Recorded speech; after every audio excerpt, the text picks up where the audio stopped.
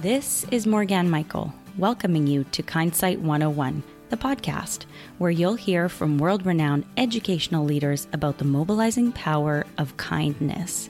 Together, by challenging our assumptions and venturing beyond the status quo in education, we can make a big impact, one small act at a time.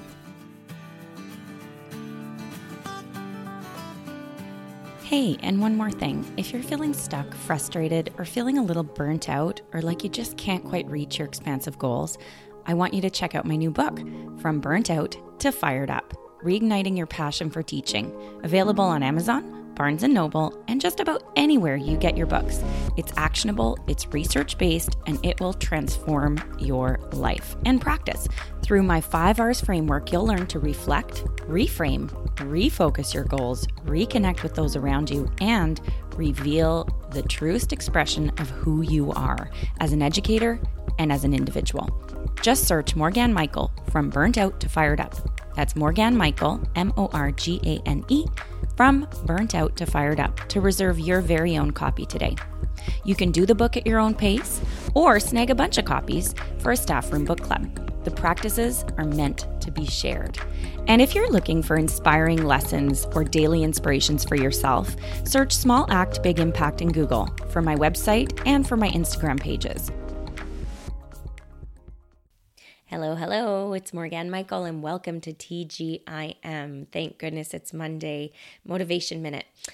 Today I want to talk a little bit about a self-care strategy. I know, self-care, it's kind of overdone right now, but I think this one will actually be helpful because it kind of ties up the whole idea of fierce self-compassion, which we talked about with Dr. Kristen Neff on the podcast not so long ago. Have a look at it because it's a good one. It's for the unbelievers of self-care, honestly. And there's something about it which just sort of, I don't know, it kind of like woke me up a little bit to the whole concept of self-care and made me grab hold of it in a way that I don't know if I really ever had. Like I sort of poo-pooed the idea and maybe I thought it wasn't really for me, but it is for me and it's for you too. And the thing about fierce self-compassion is that it's kind of that like mama bear instinct within you that goes, nope, has airtight boundaries, that understands deeply like who you are, how you tick, and what you need to succeed. And man, that's a powerful quality. So self-care is not weak.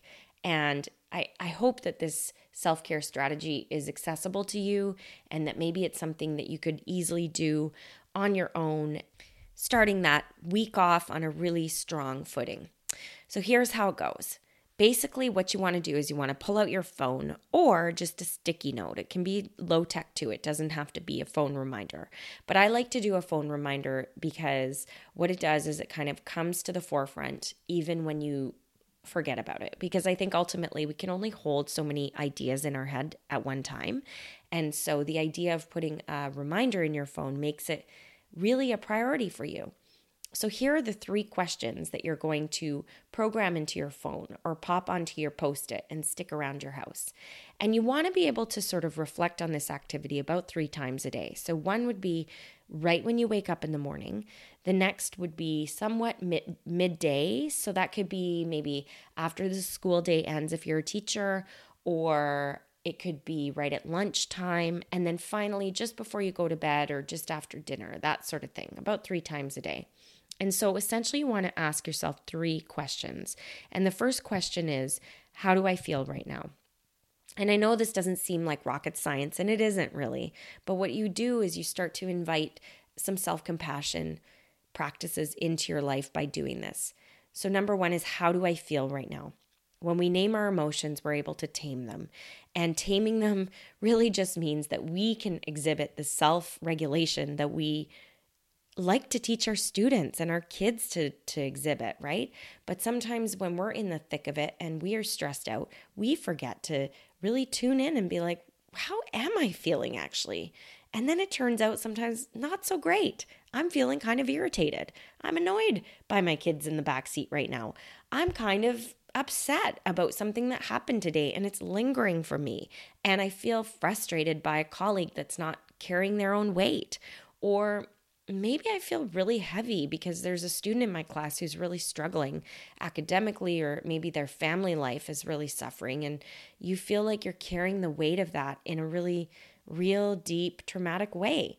So I think quite often we deal with these really difficult things in maladaptive ways because we don't want to deal with them head on because they're too heavy, or we're in the midst of a pandemic and we've basically pressed pause on everything. Sound familiar? Like, I think this is where many of us are at. And so I'm inviting you right now to sort of bring some of those things just gently to the surface because it's so important for us. So number one, how do I feel right now? Number two, once you know and you've named maybe one or two emotions that you feel currently, number two, you're going to ask yourself, where do I feel it in my body? We have so much pent up stress that can manifest sort of physically as headaches or as tense jaws, or I don't know about you, but I actually needed a mouth guard at one point because I was clenching and grinding my teeth. We do these things subconsciously, but it's our body kind of recoiling against the stress of the day, right? I think we also feel it in our shoulders. And I want to just invite you right now, just as you're listening to this, if you're in the car or if you're on a walk or whatever you're doing, is just put your hands gently on your jaw and just kind of give it a slight massage. And I'm doing this right now as I record this. Just kind of loosen your jaw up a little bit. And then take your shoulders, just take your hands and place them on your shoulders and just sort of give them a slight kind of rub or a massage, and just sort of let your shoulders drop a little bit and just give yourself that opportunity to just breathe a little bit into them. And you'll notice that they'll go down, like a 1/4 inch or so. And just that's your body sort of telling you, yeah, I'm holding some tension there. And you might hold your tension and you might hold your emotions in a different way.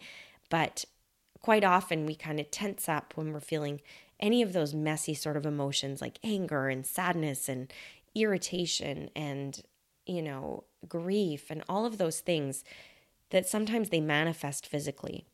And the thing about burnout, honestly, is that when we let our bodies kind of hold those messy emotions tightly within our bodies and we don't allow them physically the opportunity to release, that it can lead to sort of a deep sense of burnout, that we can get to this place of depression and anxiety and just overall sort of despair, right? Especially if we don't feel like things are changing and we lack that feeling of hopefulness. So I invite you right now just to ask yourself those two questions 3 times a day. How do I feel? Where do I feel it in my body? And once you've done that, then ask yourself, what is it that I need? And this isn't really rocket science again, but it's kind of this idea that once you've tuned in and you've actually admitted to yourself, okay, you know what? I'm going to level with myself here. I am feeling irritated and I feel it in my neck. What do I need right now? Usually you know immediately what it is that you need. Maybe you need a break. Maybe you need, something to eat. We are so bound by especially if we're educators in the classroom or we are, we're administrators, we are so bound by that recess schedule that we can't even use the washroom when we need to, right? So we are so used to sort of sidelining our own personal basic needs. And quite often, a lot of our feelings can be alleviated when we address those needs in a very real way. And so ask yourself, what is it that I need? I know that for myself the other day, I was stuck at home and I had COVID and the kids had COVID and we were it was like day 4 of the quarantine. Not a great time. We're better now. And it wasn't horrendous, but it wasn't great. There were moments that I was like, my goodness, I feel annoyed. And that's so human, as a parent. And I just remember sort of doing this exercise going, how am I feeling? Okay, I'm feeling irritated. Where do I feel it in my body? Okay, I feel it in my stomach and I feel it in my shoulders. What do I need right now? I need like 5 minutes to myself. And my kids are 5 and 7, so they can fend for themselves for a little bit. So I let them choose a show. And then I went and had a shower and I just really gave myself the opportunity to sink into it a little bit. And you know what? It was just what I needed. I was able to come back and feel a little bit more rejuvenated, have the energy I needed to sort of show up for them in a respectful, calm, happy, positive way, not in an irritated way, which I had felt before. And so I think there's something really important about this practice because it benefits us, of course, but it benefits the people around us. It benefits the people that we serve in our classroom, benefits our colleagues, it benefits our own children. And when we're thinking back on our day and our week and our month and our year, we want to look back without that sense of regret. And I think that's the gift of sort of being present, is that when we are making these decisions real time, we don't look back at our life with regret because every step of the way, our decisions are intentional. And there's a real gift in that. Presence is honestly a gift. I know that sounds so cheesy, but it is so true that if we can make those decisions real time, we can kind of avoid that feeling of regret. And yeah, we're going to screw it up, like of course. And you can repair that in the moment quickly with that feeling of resilience because you realize right away, that's not how I wanted to show up. But if you let those feelings fester for too long, that it can kind of meld into that feeling of burnout, regret, and leading, honestly, a life that you don't want to live. So today, on Monday, schedule this in your phone. Ask yourself those 3 questions. What am I feeling? Where do I feel it? What do I need? And feel free to reach out and let me know how that affects your life. I want to thank you for the wonderful reviews that you've left for this podcast on iTunes. Your reviews make a big difference in helping other educators find this show. If you think that I'm doing good work here and you'd like others to get inspired and join our 21-day kindness challenge and movement, I'd love it if you would take a minute, head over to iTunes and leave a review. Thank you so much. This has been another episode of Kindsight 101, the podcast. For links to resources mentioned in this episode, visit smallactbigimpact.com and click on our podcast and choose this episode number. Now, I would love to hear from you. What's the biggest insight that you gained from this conversation?